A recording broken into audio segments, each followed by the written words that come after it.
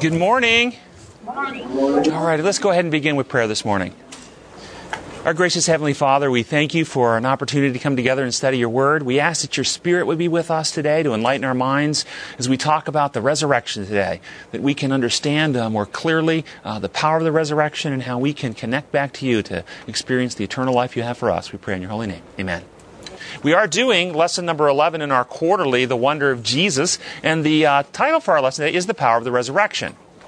And why don't we just jump right into our discussion? We accept the historical fact that Christ came, lived a perfect life, died on the cross, and rose again. We already accept those facts, yes? So why did he rise again? What gave God or Jesus the right to leave the tomb? What gave him the right? The right. Why was he able to leave the tomb? I mean, he came as our substitute. He came as the one who became sin, who knew no sin, the Bible says. Why was he able to leave the tomb? He had within him life original, was not from anyone. And that life that was divine could not be killed. Yeah, divine life did not die. That's true. So there's no question about that.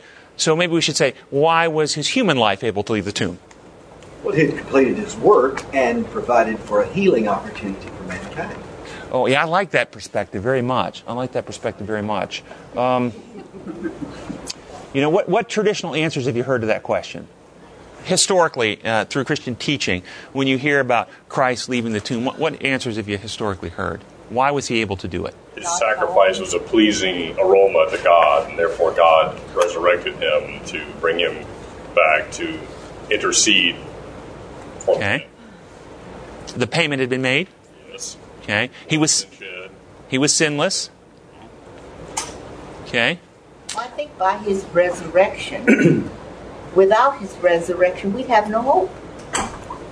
Yeah, and we're going to get to the whole hope thing, because it's in the lesson for today, too. We definitely want to talk about that. There's no question we wouldn't have any hope if Christ didn't rise again. But is that necessarily true, though? It doesn't depend on your model. I mean, isn't there a model out there that says that sin required, because the wages of sin is death. The day you eat, you will die.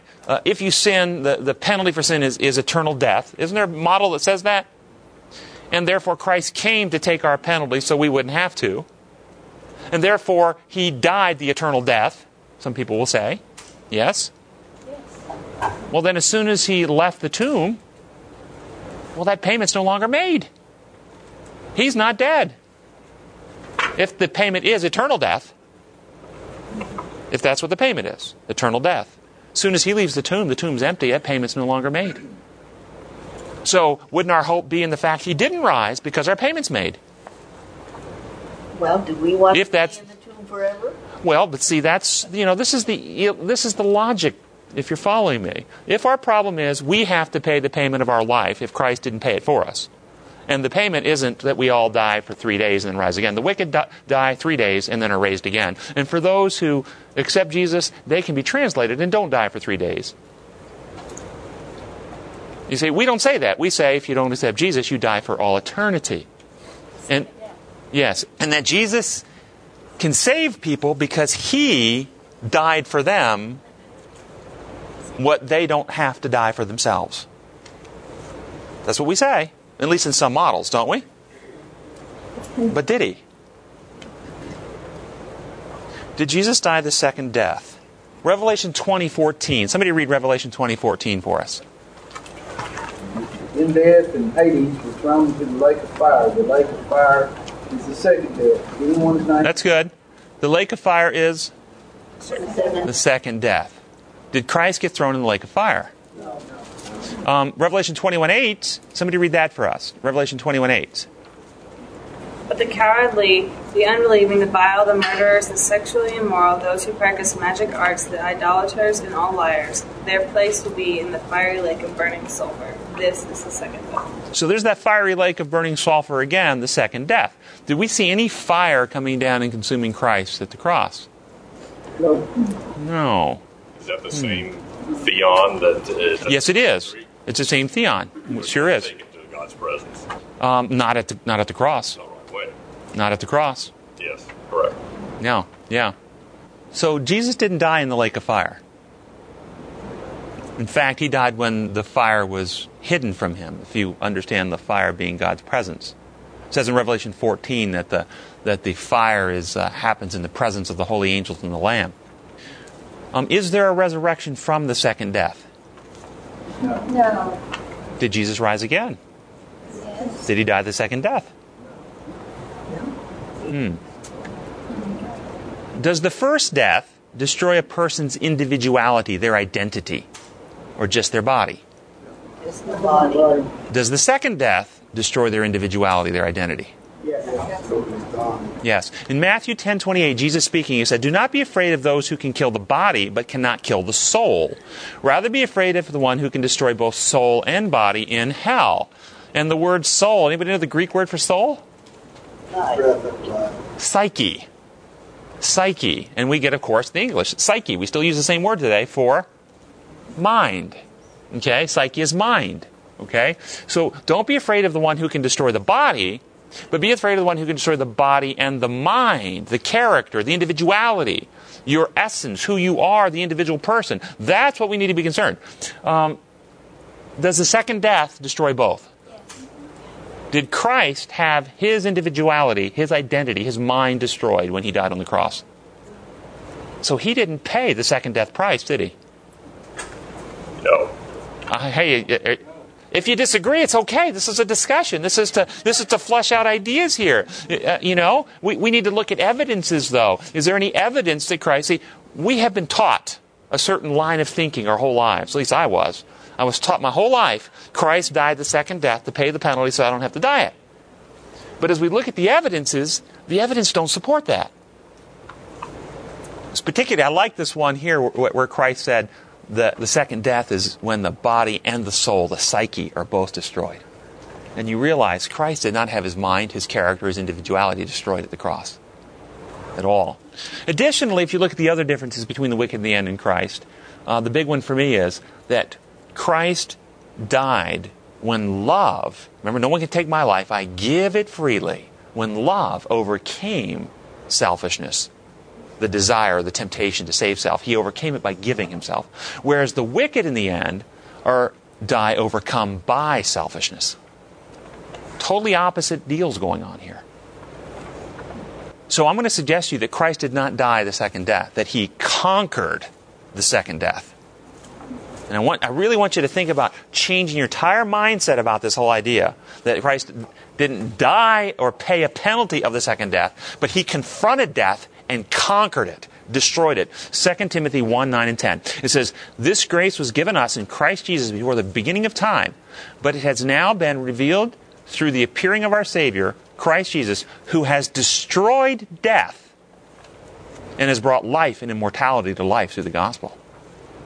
See, that's not saying he paid the death penalty. It says he destroyed it. He conquered it. He overcame it. He eradicated it. Now, which do you like better? He paid the penalty of it, or he actually destroyed death? Destroyed it. Right. Oh, that's much better, isn't it? That's what Paul says. Destroyed death. You notice we don't teach that?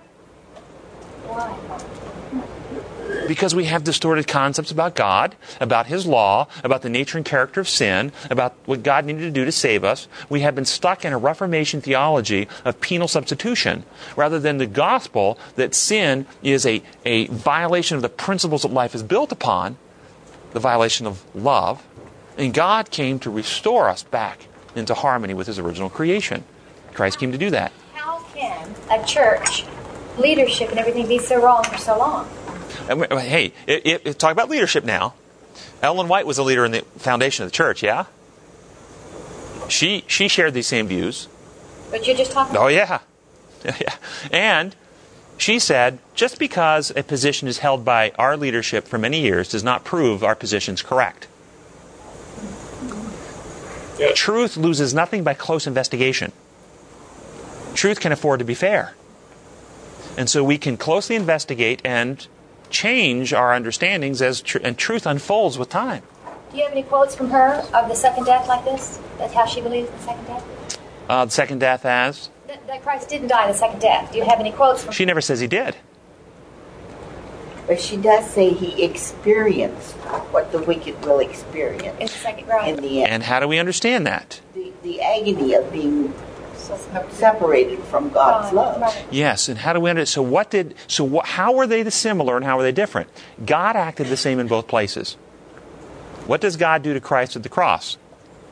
He withdrew from him. And gave him up to reap the consequence of Christ's own choice. And what was Christ's choice? To die. To die. To lay down his life. To lay down his life, to give his life freely for us. And the wicked in the end, what does the Father do to them? Gives them up to the consequence of their choice. And what was their choice? Save themselves. Exactly. So they both experience from God the same thing. God gives them up to the consequence of their choice. The difference, though, in the individual person, so both of them have the similar experience of experiencing what God does to them both the same. God gives them both up to the consequence of their choice. But did they both choose the same thing? No. No. Christ chose to act in love and give himself in love.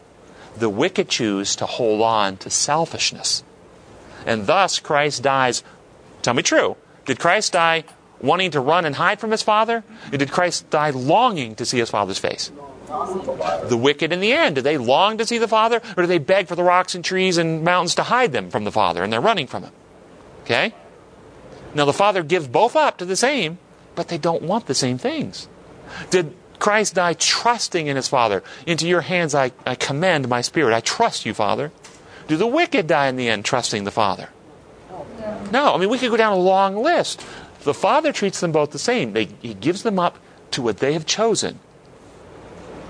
Christ has chosen to give himself in love. The wicked choose to hold to lies and selfishness.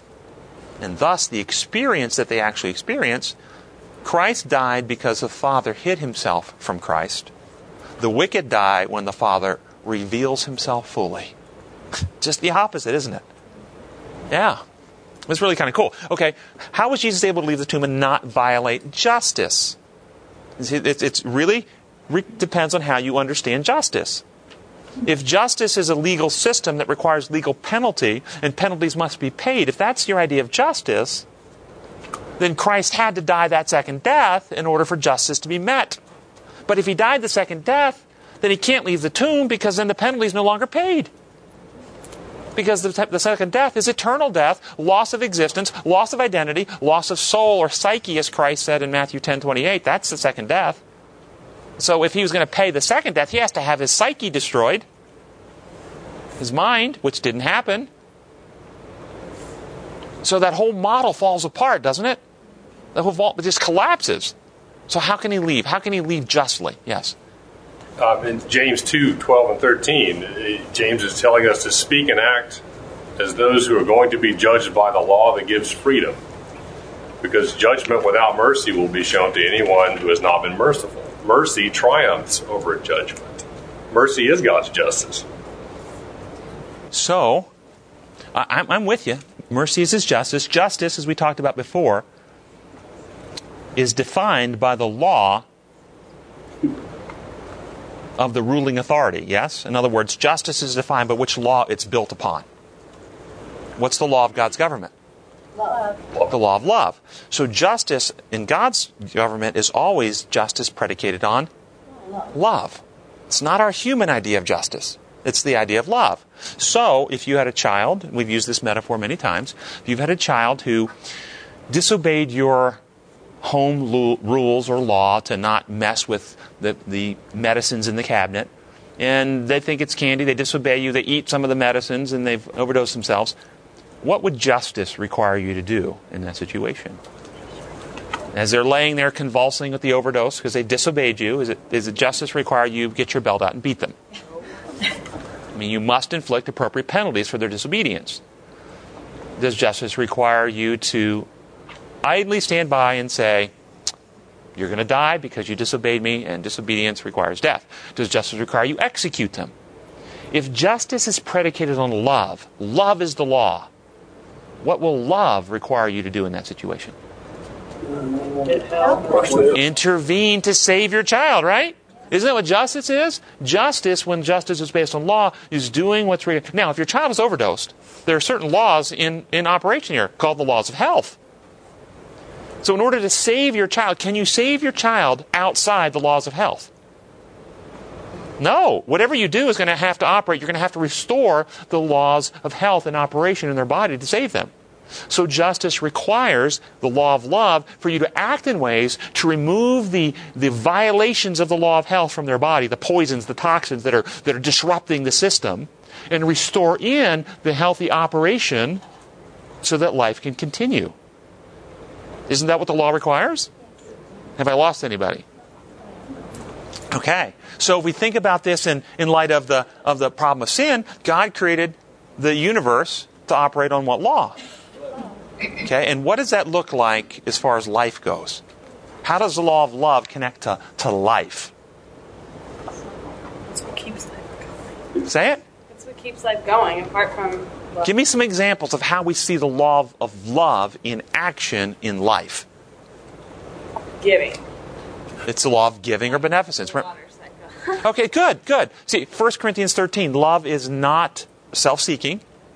So if it's not self-seeking, it's other-seeking, outward-moving, and thus it's giving, it's beneficence. And you see Christ saying, greater love has no man than he give his life for a friend. No one can take my life, I will give it freely. Yes, you have a hand over here. Yes. Mine's kind of an off question. Okay.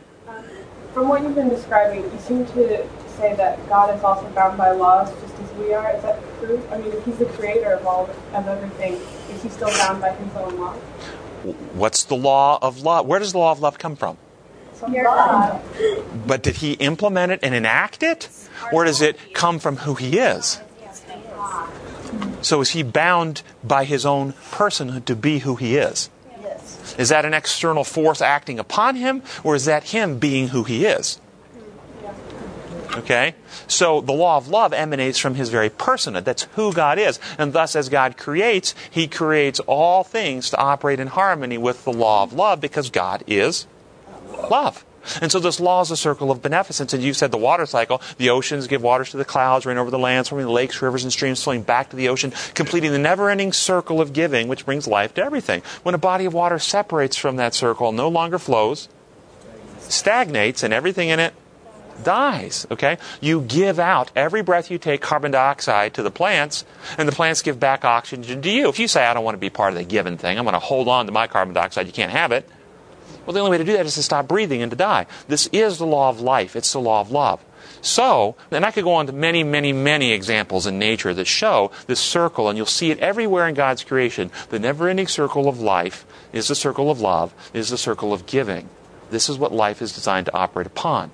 Sin is the breaching of that law. Sin is no longer giving but taking. Self-centeredness, self-promotion, self-exaltation, self-first. Taking without giving. There is actually a sea in the Middle East that receives water to it. It takes, but it lets nothing go out.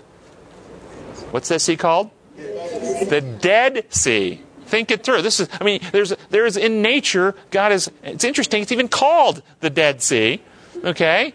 To teach us, okay, when you take and don't give, you die. This is the law of the universe.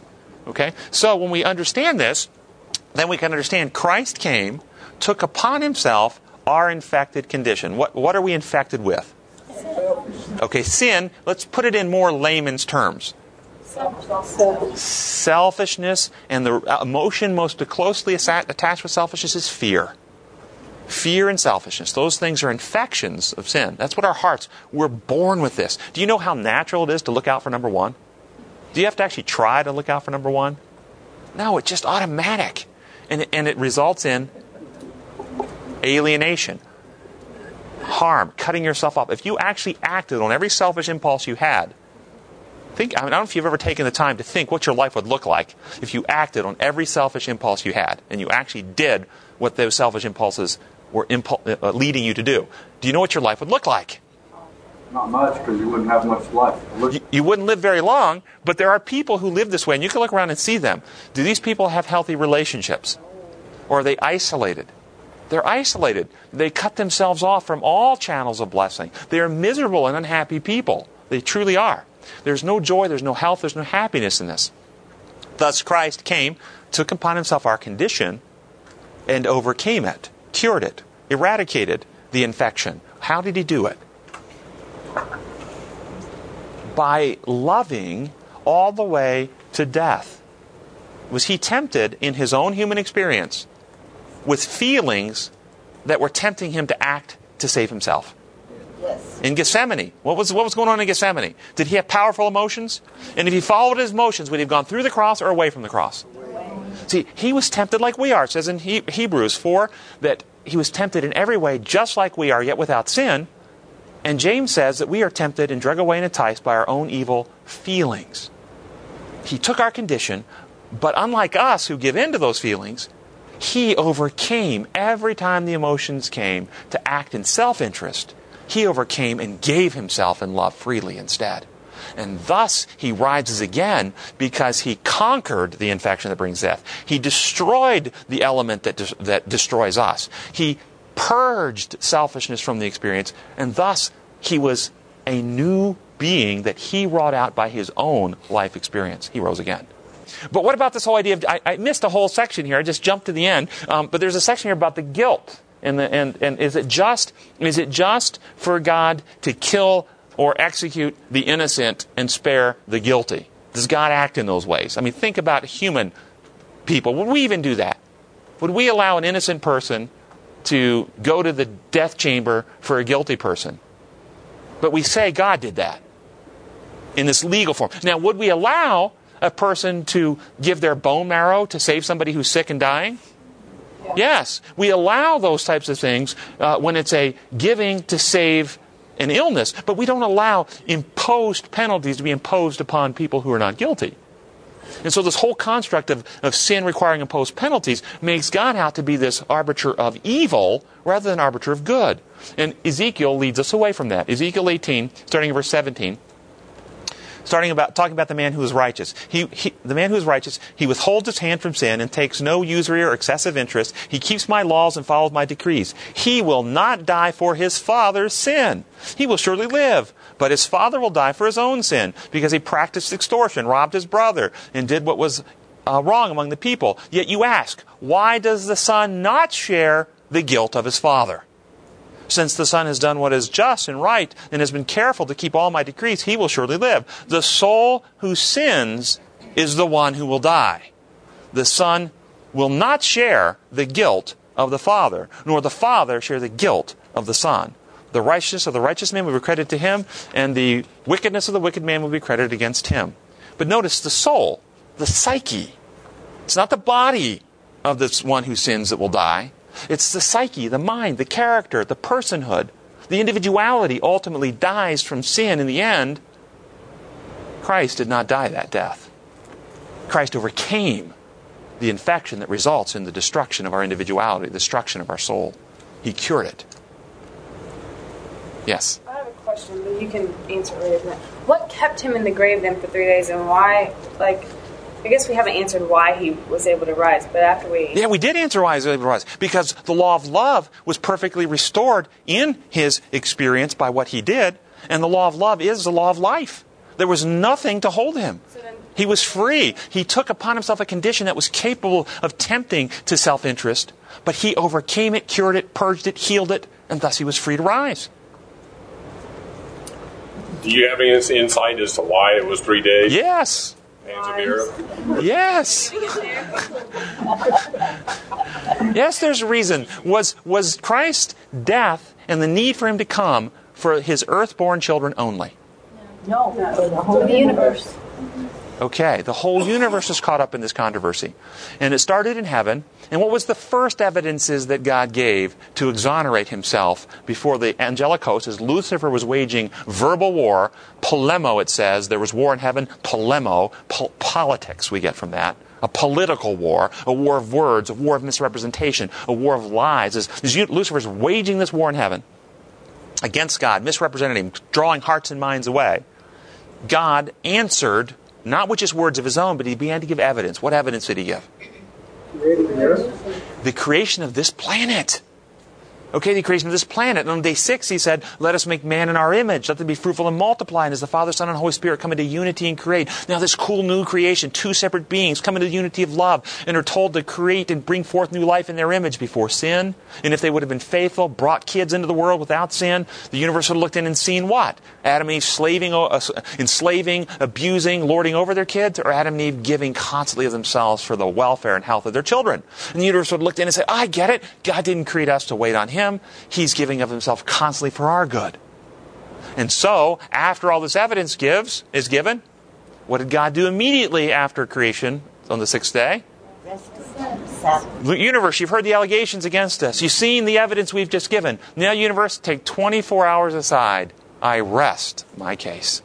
Think it through for yourself. No pressure, no coercion. Weigh out the evidences. Love cannot be coerced. Love cannot be forced. I want you to love and trust me. So I'm giving you freedom. And the Sabbath exists as evidence that with God there's never coercion. There's never pressure. We're always free to come to our own mind. It's proof. It's weekly proof that with God you're free. It's awesome when you understand the Sabbath in the context.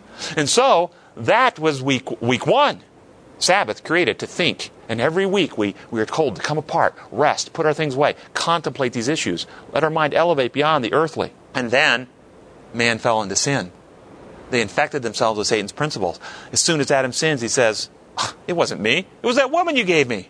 And the universe looks in and goes, ooh, I wonder if God is like Adam, willing to sacrifice his creatures to protect himself. You see, the lesson book is now marred. They don't see a selfless God. They see a selfish being now. Wow, the issues are not cleared up anymore. Not only are they not cleared up, we have a whole host of new issues now. Because God told Adam, in the day you eat, you will die.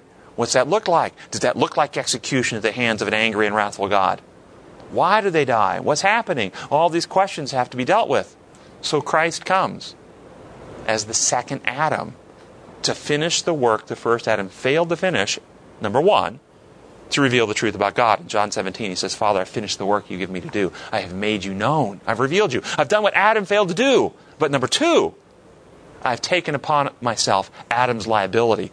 What Adam has done to this creation. How Adam has damaged and destroyed and infected this creation with an element that will bring death. I've taken that liability, that disability. It says in Isaiah, he took our infirmities upon him. And I've cured it. I've overcome it. I've fixed it. I've healed it. I've restored it. I've regenerated it. I've restored in this creation your perfect law of love, because I have lived perfectly in love from birth to death. And love is restored in the creation and the life of Jesus Christ. Now that is awesome. So he not only revealed the truth, he healed the brokenness that Adam brought upon it. And thus you ask why he remained 3 days? After, just like the end of creation week, he gave the universe time to think for themselves. The incredible, most awesome event in all universal history, the life, the death of Christ at the cross. He spent time in the grave giving the universe time to think. What do you think would have happened if, first off, an hour after he dies, he resurrects and zooms to heaven? What would the angels have been doing in heaven? What did they actually do on Sunday when he zoomed to heaven? There was partying going on. Man, this is rejoiceful. What do you think they were doing the 24 hours while he was in the tomb? Reflecting, thinking, contemplating, meditating. You see, he wanted the heavenly host to really understand and comprehend. And they would have missed an opportunity for learning if he would have just zoomed right back to heaven. So he waited for them to meditate, for them to think. And then he zooms to heaven. And they rejoice and have a great party. And they see, and there's evidence for this. In Revelation, every time we get the spotlight turning on heaven, what are the angelic hosts doing? They're saying, worthy, worthy, worthy is the Lamb who was slain. You see, they now understand. He is worthy to have all the power of the universe. Why is he worthy? Because he's demonstrated he will never use that power to protect himself in self-interest. I mean, think about it on the cross. Did he have power to stop him? I mean, he could have just with a thought wiped him out. But even with all that power, he doesn't exercise that power in self-interest. He's worthy.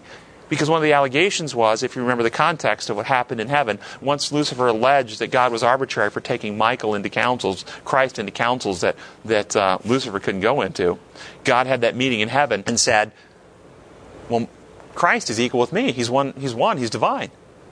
And Lucifer then says, now we have a ruler appointed over us. Our freedoms are taken away. We have somebody who we have to answer to. Remember all this? Okay? And so Christ demonstrates, no, I would never use my power to take your freedoms. And so the angelic host realize, yes, he is worthy. He is worthy. It's safe. Yes? Sorry, one more thing. I'm not trying to get you off the subject, but it seems... No, questions are good. I'm glad you're asking them.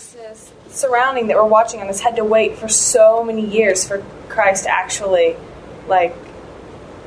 prove his point, and so I don't... Two things. One, if somebody were to lie about someone you care about, and you know it's a lie, but the people around you don't really know this person very well, does it take time to expose a liar? Does it take time for the truth to work its way through?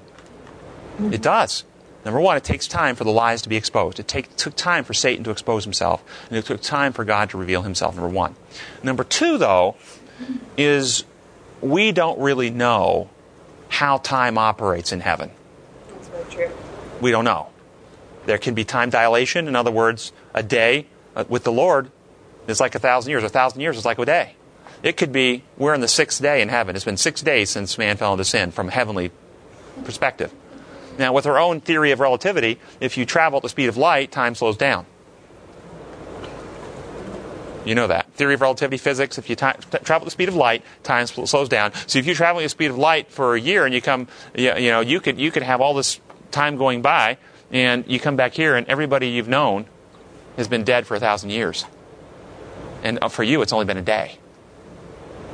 Because time, this is part of physics. So we don't know that it's been a long time for the angels. It could be 6 days, actually. 6 days. We don't know.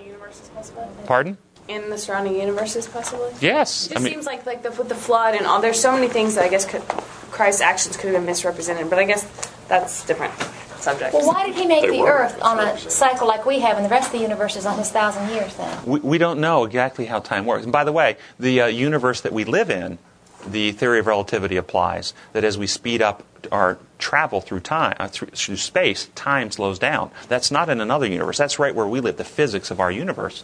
That's actually been demonstrated where they took these atomic clocks. An atomic clock is a clock that runs by an oscillation of an atom.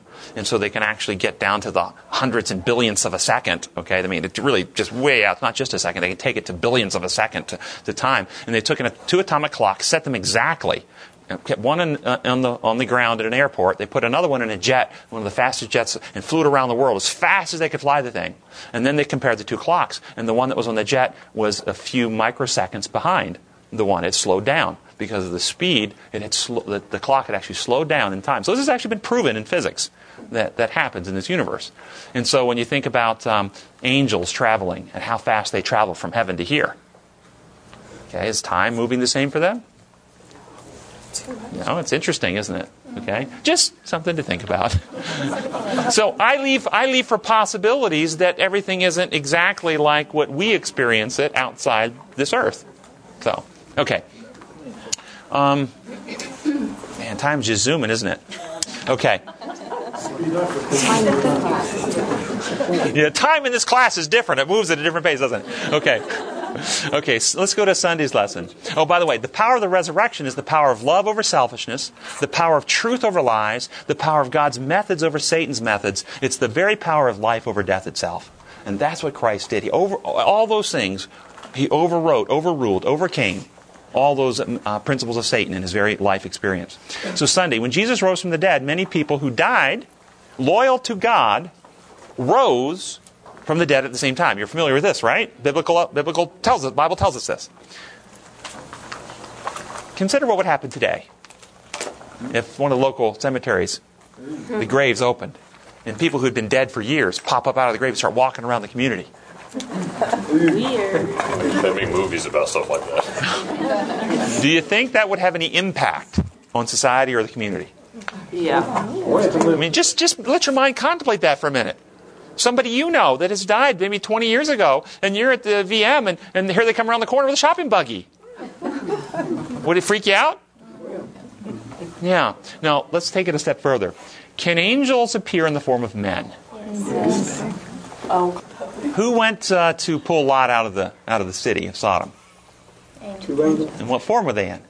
Man. And then Hebrews, I'm just giving you biblical evidence. We're just not speculating. We've got Bible evidence there in Genesis. And in Hebrews 13:2, it says, do not forget to entertain strangers, for by so doing, some people have entertained angels without knowing it. Now, I'm assuming that strangers we're entertaining here in this text is the form of men, yes? I mean, it probably would have said, don't forget, because I don't think most of us would forget to entertain an angel if it was actually in the form of an angel, would we? No. So this is people in the form of men, but these are angels. So the Bible gives us clear that they can appear as the form of men. Can Satan's angels appear in the form of men? Yeah, sure. Yeah, one author thinks, so I'm going to read you a passage from Desire of Ages 746 about the cross. If thou be the Son of God, they said, come down from the cross. Let him save himself if he be Christ, the chosen of God. In the wilderness, the temptation of Satan had declared, if thou be the Son of God, command that the stones turn to bread. If thou be the Son of God, cast thyself down from the pinnacle of the temple. And Satan, with his angels in human form, was present at the cross. The archfiend and his hosts were cooperating with the priests and rulers. The teachers of the people had stimulated the ignorant mob to pronounce judgment against one upon whom many of them had never looked until urged to bear testimony against him. Priests, rulers, Pharisees, and the hardened rabble were confederated together in a satanic frenzy. Religious rulers united with Satan and his angels. They were doing his bidding. Now, I put all that together to you. What do you think might happen if the grave's open and the dead start walking? How would you know whether they were really, resurrected people from the past? Which clearly happened. Lazarus was resurrected by Christ. There's others in the Bible. How would you know whether they were angels pretending to be men, satanic angels pretending to be men to deceive?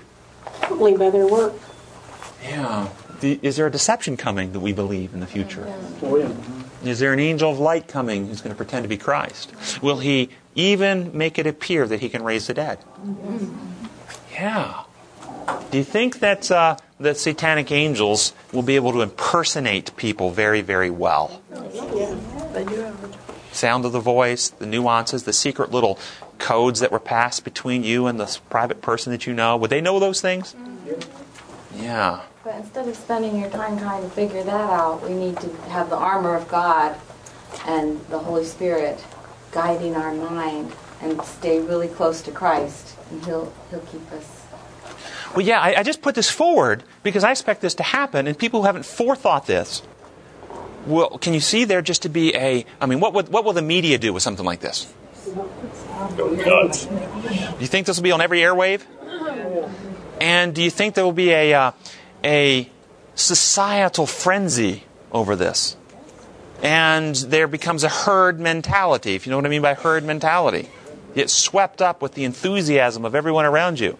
And so I just want people to think this through, because there will come a time when we will have to stand singly and alone. When everyone around us and people we even care about are getting caught up in the delusion. And might be saying, come on, this is the coolest thing. So yeah, of course, the whole armor of God, absolutely. But as we forethink it and anticipate it happening, won't that in a certain way give us a little hedge of protection to not just get sucked into something that we hadn't anticipated? Yeah. Yes. I'm just going to say we already go into a frenzy when we think we see the face of Christ on a wall or a tear coming out of a statue, and everybody flocks to that spot. So not even real things. So when it becomes real, I'm sure it's going to be more difficult. And doesn't the Bible say if it were possible, even the very elect would be deceived?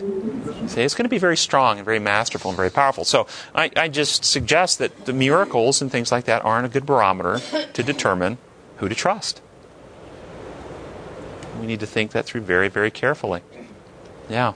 In page 129 of the Teacher's Quarterly, it says, of all the doctrines and teachings of Christianity, the idea of the resurrection of the dead has been one of the most intense and faith-demanding teachings. The dead rising, some after having been gone for thousands of years. How could that be? How could anyone really believe this? How can we believe it? The answer, however, is simple. We believe it because the Word of God promises it. We believe it because Jesus promised it. We believe it because without it, we would have no hope whatsoever. Indeed, without it, our faith would be meaningless. Without it, Christ's first coming would have been a waste of time. And who among us believes that? So, how could we believe in the resurrection? And what do you think about the reasons cited here? What reasons do you have for believing in the resurrection? Wait, which one? When Jesus was resurrected and people were resurrected? That one and the one to come for us. Because they're all really connected, aren't they? Well, wouldn't it be almost the same reason as, I mean, not to the same extent as Christ, the reason Christ was raised, but we're all going to be, I mean, like, I don't know, I think God knows our hearts. I don't know what I'm trying to say. Well, you don't have to think about your individual personal resurrection, just the fact of a resurrection, that resurrection can happen. God's word tells us. God's word certainly tells us it can happen, no question about it. Christ did that way on earth too. He raised Lazarus, he raised the little girl, and he raised. I like that. I like the evidences of Christ raising Lazarus, Christ raising the little girl, Christ raising the widow Nain's son, and of course Christ himself rising from the dead, which we have the testimony, the eyewitness testimony of all the witnesses. So the historical accounts are very reliable, I think, as we look at this. So we have evidence for all that. And so in other words, we're not told to believe simply because the Bible says it, but the Bible actually gives us accounts of evidences and eyewitness testimony, which is more than just declarations. It's more than just a book that says, there is a resurrection. You see, I find, in the Bible there's generally two types of evidences. There are the proclamations and claims evidences, like 1 John 4:8, God is love. Set by itself, that's just a claim.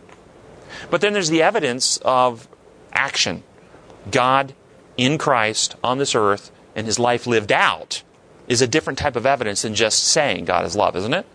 And what gives 1 John 4:8 power and meaning is ultimately the life of Christ. That gives it power and meaning. And so, as we look at the resurrection, those events that transpire, those historical events, give much more meaning than just the description that resurrections occur. Is that true? Okay. But what about this reason here? Here's one of the reasons we believe in a resurrection. We believe it because without it, we would have no hope whatsoever. So that's why we believe it. Think that logic through. Do some Muslims believe that if they die in a terrorist attack, they will be immediately rewarded in paradise? Does that belief give them hope? Well, then we should believe that too, because it's a belief that gives hope. No. You see the problem with that kind of belief. See, that reason is not a good reason for us to believe in a resurrection, just because it gives hope. Well, it's based on the reliance of a feeling, and feelings are not anything to do with beliefs. Now I'm going to throw something else at you and see how you handle this one, this whole idea. This is out of 1 Thessalonians 4:13. It's been a source of certain consternation for Adventists for many years. And it's been used as a text to prove that when you die, you go to heaven and be with God. Read you the quote. 1 Thessalonians 4:13. Brothers, we do not want you to be ignorant about those who fall asleep, or to grieve like the rest of men who have no hope. We believe that Jesus died and rose again, and so we believe that God will bring with Jesus those who've fallen asleep in him. According to the Lord's own word, we tell you that we who are still alive and are left till the coming of the Lord will certainly not precede those who have fallen asleep. For the Lord himself will come down from heaven with a loud command, with the voice of the archangel, the trumpet of God, and the dead in Christ will rise first. After that, we who are alive and are left will be caught up together with them in the clouds to meet the Lord in the air forever. Did you notice what it says there? That when he comes, he brings with him those who have died in Christ. Those that rose with him in his resurrection. It didn't say those who previously resurrected. It didn't say that. It didn't say those who were raised to life at Christ's first resurrection. It didn't say that. It actually said those that we believe, because the issue here in the context, remember, Paul was dealing with the first century church. And as the church was aging, many of the believers, they were expecting Christ to come back quickly and get them from the earth. And people were starting to die in the church. And they were starting to get concerned that their loved ones who have died, they weren't going to see anymore. So Paul writes this letter and says, don't be afraid, because we know that when Christ comes, he's going to bring with him those who have died in Christ. And he's going to raise the dead, and we're all going to join together. How do we understand this? Bring with him those who have died with Christ. Well, most people believe that people die to go to heaven right away. That's what they believe. Do we believe that? Should we believe that? Well, then how do you reconcile that with the text after that says the dead in Christ will rise first? Exactly. How do we reconcile? That's a great question. Pardon? How does it word that in the original language? I think it's pretty consistent. You look at the various translations, it comes through that way. It says those who sleep in Jesus. Those yes. who sleep in Yes. So they're not the ones who are already awake in heaven, the ones who resurrected earlier. Yes. So we have a difficulty here, don't we? But there's an answer. It's so cool. I mean, it's just so cool. But we want to challenge our minds to bring harmony to all the Scripture, don't we? We don't want to leave these little inconsistencies back in the back of our mind. And obviously we know the text that the dead know not anything, that Christ described death as asleep. The Bible describes death as asleep. So how does he bring them with him? In my office, I have a laptop computer. And my laptop computer actually is connected via wireless internet connection to a server. And I have electronic medical records, and I'm seeing patients, I'm typing in all this information on my patients, and it's automatically being backed up on a server in another part of the office. Now, if you take my computer, take a shotgun to it and blast it, and then you take the pieces, throw it in fire, melt it down, you could say you have killed my little laptop. But I could go out and get some new hardware, buy a new laptop, connect it to my server, download all that information, and you could say I have resurrected my laptop. Because it's still all the same unique individual data, all the same information is there. I mean, it's uniquely my laptop again. Is it not? Okay. This is the hard drive right here. Each one of your laptop hard drives right here. Everything you do in your life is immediately backed up on the heavenly server, but the Bible calls it the heavenly record books. What's a server? It's a recording device. Okay, the heavenly record books are backing up your individuality, your identity, your mind, your character. If someone destroys the body, remember Christ said, don't be afraid of who destroys the body. Somebody destroys the laptop, don't worry. Be afraid of the one who can destroy the laptop and the data on the server. Okay? Be afraid of the one who can destroy the laptop and the soul, the psyche, the mind, the character, the individuality. That's the danger. And so at the second coming, he brings with him the heavenly server with everybody's individuality, data, identity, downloads it back into new bodies that he's resurrected, and thus they awaken to life again. Now, is there any other persons who might have seen it this way besides me? Well, one of the founders of our church happened to see it this way. In 6th Bible Commentary, 1093, I'll read you this. It says, our personal identity is preserved in the resurrection, though not the same particles of matter or material substance as when in the grave. The wondrous works of God are a mystery to man. Now listen to this carefully. The spirit, the character of man, is returned to God, there to be preserved. In the resurrection, every man will have his own character. God in his own time will call forth the dead, giving again the breath of life and bidding the dry bones live. The same form will come forth, but it will be free from disease and every defect. It lives again, bearing the same individuality. So that friend will recognize friend. There is no law of God in nature that shows that God gives back the same particles of matter which compose the body before death. Is that not saying what I just said? Okay? So now we can understand Christ does bring with him. He brings with him those who have died in Christ. He brings their identity, their individuality, their unique personality, all safe and secure with Christ in heaven on the heavenly server. And he downloads them into the new resurrected bodies, and they come to consciousness and life again. Would that be in the mind of God?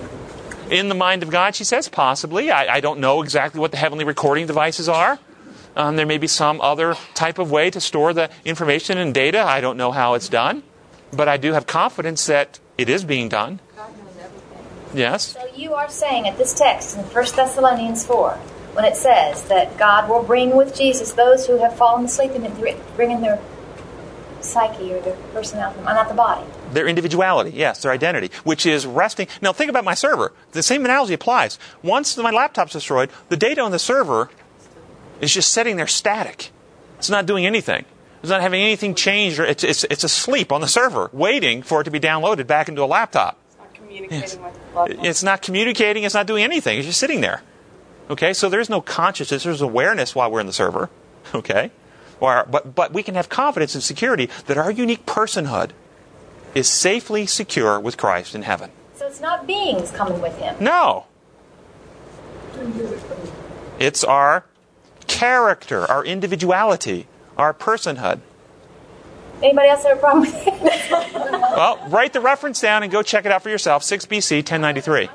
Look it up. Yeah, yes. He creates a new body, but he doesn't create a new character. That's exactly right. Is this a real mystery to anybody? Do you expect a new character when he comes back? No, but I didn't expect these to be...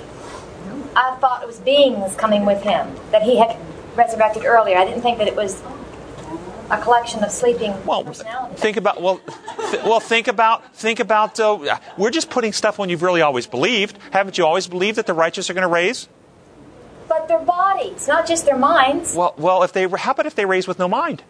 We have all these. I mean, that's complete. When he raised Lazarus, he raised his body and his mind. He just didn't raise his body and leave his mind. Okay, so where is the individuality kept? See, right now, you have actually individuality kept on your mind right now, in your hard drive. But when that brain decays and the worms eat it, where is your individuality now? Well, yeah, it's asleep. Where? But where is it? It's not in that tissue anymore. It's right. It's safe with Christ in heaven. I have a problem with you saying that all he's bringing is that and not bringing bodies with him. You understand what I'm saying? Bodies are in the where's the earth? What about First Thessalonians representing it. 1 Thessalonians 4. He brings with him those who sleep in the grave. Yes. Yeah. Oh, the reference that he's talking about? Yeah. 6 Bible commentary. So anyway, it's just something for you to think about. But this perspective, and I'm open for, if you guys got some more data, some more information, some more facts, some more perspectives, hey, I'm open to have this change. But right now, this seems to be the most harmonious view of how we can put all these pieces together. Seems most consistent with everything we believe. Yeah. Well, he's bringing Enoch, Moses, all those that were resurrected. They're coming too. And they got a body. Yeah, they do. Yeah, some of those do. In fact, we're told in Revelation that some of these are the 12 thrones with the elders, the 24 elders sitting on the thrones. Those are humans that have already been raised or never saw death, like Enoch and Elijah. So there are some coming back that way. But that's not the ones I think they're talking back here in Thessalonians, because the context of Thessalonians is Paul reassuring the believers that their loved ones are going to be resurrected. The ones that have fallen asleep since Christ's death, resurrection. Yes? Maybe you said it, but I didn't catch it. The people who were raised with Christ when he was raised, did they go to heaven, or did they? Yeah, they went to heaven. Well, they did. They did both. They stayed a while on earth and witnessed, it says, but then they were translated to heaven as the first fruits of his resurrection and power over death. Yes, so they did both. Okay, let's look at Tuesday's lesson. Somebody read the first paragraph of Tuesday's lesson. Starts, how could such? How could such an outlandish belief as the resurrection of a dead prophet spread through a pagan empire like that of Rome if it had no credence? Why would a bunch of fishermen and tax collectors against all odds invent such a story? And if they did invent it, how did they come to believe it so strongly themselves that they were prepared not only to forsake family and friends to defend it, but to give their lives for the sake of the one they proclaimed as the risen Savior? Okay, again, think about this logic train here. Think about this logic train. He's using the argument, whoever the author is, whoever wrote this, that because they were so committed to it that they would give their lives, therefore it must be true. Because they certainly wouldn't be committed to something they did give their lives to that isn't true. What about Jim Jones? What about terrorists? Terrorist, Jim Jones, David Koresh, were they committed to something so strongly they'd give their life for it? Did that make it true? No, and what do you think it does for the Gospels when we use arguments like this, or the one about hope we just talked about, because it gives us hope, it must be true. When we use arguments like that and put forward the Gospel, do we do the Gospel justice? No. Any thinking person sees right through that and goes, that's ridiculous. That's a horrible reason to believe. And then it undermines the actual veracity and credence of the real gospel message that has power to heal and to save. So, we need to bring our arguments and our presentations in the bounds of reason that are consistent. Yeah, it is true that the truth does bring hope. But because a belief brings hope is not a reason that it's true. Because you can have hope in false beliefs. Okay? And what about if there were Christians, conversely, we took this logic the opposite way, that there are Christians who knuckle under the pressure of death and recant their belief in Christ. Does that then make it false? And have there been people who've done that? You see, the truth is established in its own sake. It's either true or it's not. Our faith or confidence in it or lack thereof doesn't determine whether it's true. How would you say it then? These people that were giving these testimonies, but they have said, we've seen him rise. Yes. Give more credence than to say. See, I wouldn't have any problem if they just said their behavior, their actions demonstrated their conviction in what they believed. No question about it. But the way it's worded and the way it's presented as, because they were convicted and because they believed to the point of giving their life, then it must be true. Those two things don't really add up, do they? No, but clearly those guys did believe what they were promoting, and the reason they believed is because, as you said, they had evidences and they shared those evidence with us, and then we believe not because they believed, We believe because we've examined the evidence for ourselves. Just like the woman at the well and the people that she went and witnessed to came back and said, we no longer believe because what you told us. We have tasted, seen, and heard for ourselves. We've examined the evidence for ourselves, and now we believe. That's what's supposed to happen. Yeah. So I want to close with this today, I think. The power of the resurrection. See if this description out of the Desire of Ages, page 675, gives us insight into the power of the resurrection. Starting out with a quote from Christ. I am the vine, ye are the branches. Christ said to his disciples. Though he was about to be removed from them, their spiritual union with him was to be unchanged. The connection of the branch to the vine, he said, represents the relation you are to sustain to me. The scion is engrafted into the living vine, and fiber by fiber, vein by vein, it grows into the vine stock. The life of the vine becomes the life of the branch. So the soul dead in trespass and sin receives life through connection with Christ. By faith in him as a personal Savior, the union is formed. The sinner unites his weakness to Christ's strength, his emptiness to Christ's fullness, his frailty to Christ's enduring might. Then he has the mind of Christ. The humanity of Christ has touched our humanity. Our humanity has touched divinity. Thus, through the agency of the Holy Spirit, man becomes a partaker of the divine nature. He is accepted in the beloved. This union with Christ, once formed, must be maintained. Christ said, abide in me, and I will abide in you. As a branch cannot bear fruit of itself, except it abide in the vine, no more can you bear fruit except you abide in me. This is no casual touch, on-off connection. The branch becomes part of the living vine. The communication of life, strength, and fruitfulness from the root to the branch is unobstructed and constant. Separate from the vine, the branch cannot grow and cannot live. No more, said Jesus, can you live apart from me. The life you have received from me can be preserved only by continual communion. You notice where we receive our life.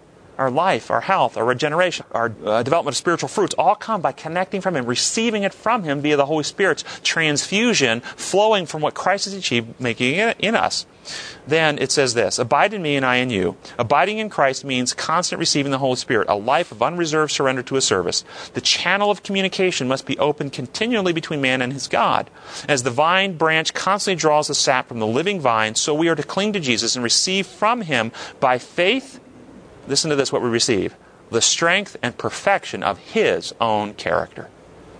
You see, he developed that character. Then it's no longer I that live, but Christ lives in me. As we trust him, we actually receive the transfusion of Christ's likeness downloaded. When you look at the computer metaphor, we get downloaded into our hard drive the new operating system that Christ worked out while he was here on this earth. And it's no longer I that live. And thus the new covenant, if you don't like that download, then let's take the new covenant, Hebrews 8. I will write my law in your heart and mind. Well, what's writing the law? It's restoring the character to Christ's likeness, restoring us to be like Christ. And where do we get it from? We get it from what Christ has achieved for us, connected to him by the Holy Spirit. The Holy Spirit takes what Christ has earned and makes it reproduced in us.